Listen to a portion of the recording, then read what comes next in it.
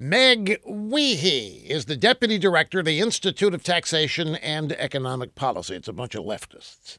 In Newsweek magazine, Ms. Weehee writes that state governments should not wait for Washington to soak the rich with higher taxes. She says the states should begin to do that themselves right now. She says that her Take Your Money Institute researched every state's taxation system, and they concluded that most states don't capture enough money from high-income households.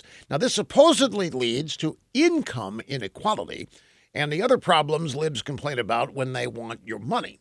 The bottom line, Ms. Weehee thinks that states should whack the rich harder right now instead of waiting for progressives to whack the rich from Washington. Ms. Weehee, haven't you noticed that liberal states have been slamming rich residents with high taxes for decades? And that's why so many people are leaving these high-tax states for low-tax states, and they're taking their money with them. They are running away from you, Ms. Weehee, and they're going to keep running away from you, Ms. Weehee, because they have sense.